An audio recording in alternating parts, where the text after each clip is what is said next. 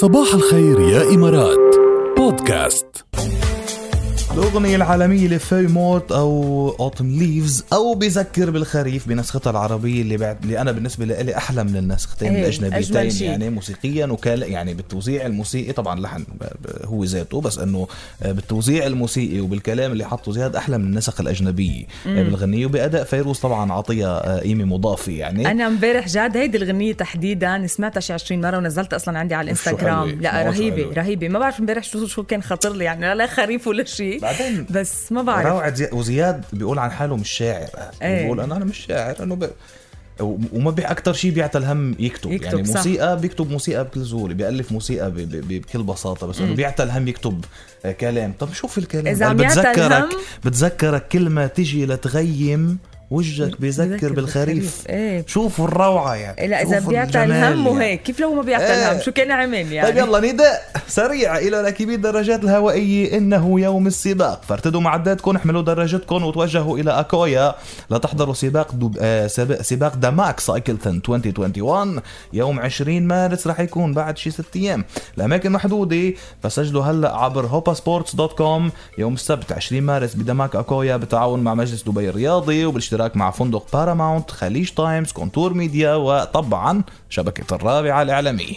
كفاح صباح الخير. بونجور صباح الخير. بونجورين وأخيرا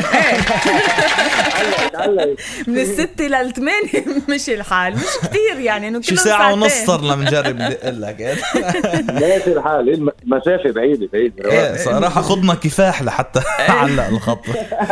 المهم النتيجة طبعا. كفاح أول شي بدنا جوابك على السؤال سألنا قبل شوي، شو أكتر هدية أنت بتحب تتلقاها توصلك؟ وهذا صراحة سؤال روعة، لأنه هالأيام في هدايا هيك ما بتلاقيها بالمول يعني. مثلا ساعة لحجم ولا أجمل هدية كل يوم. ما بدي ساعة الماس نفسي 4 ساعة نوم. لحظة لأنه في لعب كتير قوي، مش عم بتنام منيح. ايه والله خير. الساعة بلا حجم ولا قياس، تعيش مع الناس بالنهار. خلص لا كتير قوية. بس ساعة بلا حجم ولا قياس، أجمل هدية كل يوم. ما بدي ساعة الماس، نفسي 4 ساعتين ساعة نوم.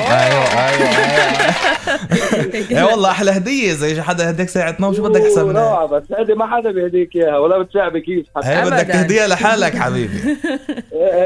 بدك تجرب تنام مثلنا عبكير يعني، عرفت يعني بتنام 11 تنام 10 أو نحن بس فقنا بلشنا البرنامج هو مسري يعني. عرفت كيف بعد إنه هلا بده ينام. يعطيك ألف عافية كفاح. ثانك يو الله يعافيكم، وثانك يو على البروجرام الحلو هيك دايما.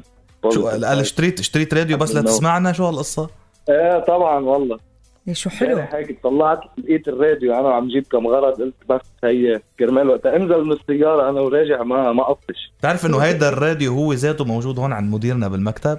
عملنا ستوري، هو ذاته عملنا ستوري كفاح، ففيكم تفوتوا انتم كمان تشوفوا الراديو الستوري كمان على الانستغرام. نورتنا كفاح حبيبي ثانك يو كثير على البروجرام الحلو. احلى عالم. يلا متفقين، الى اللقاء. باي باي. الى اللقاء، باي باي.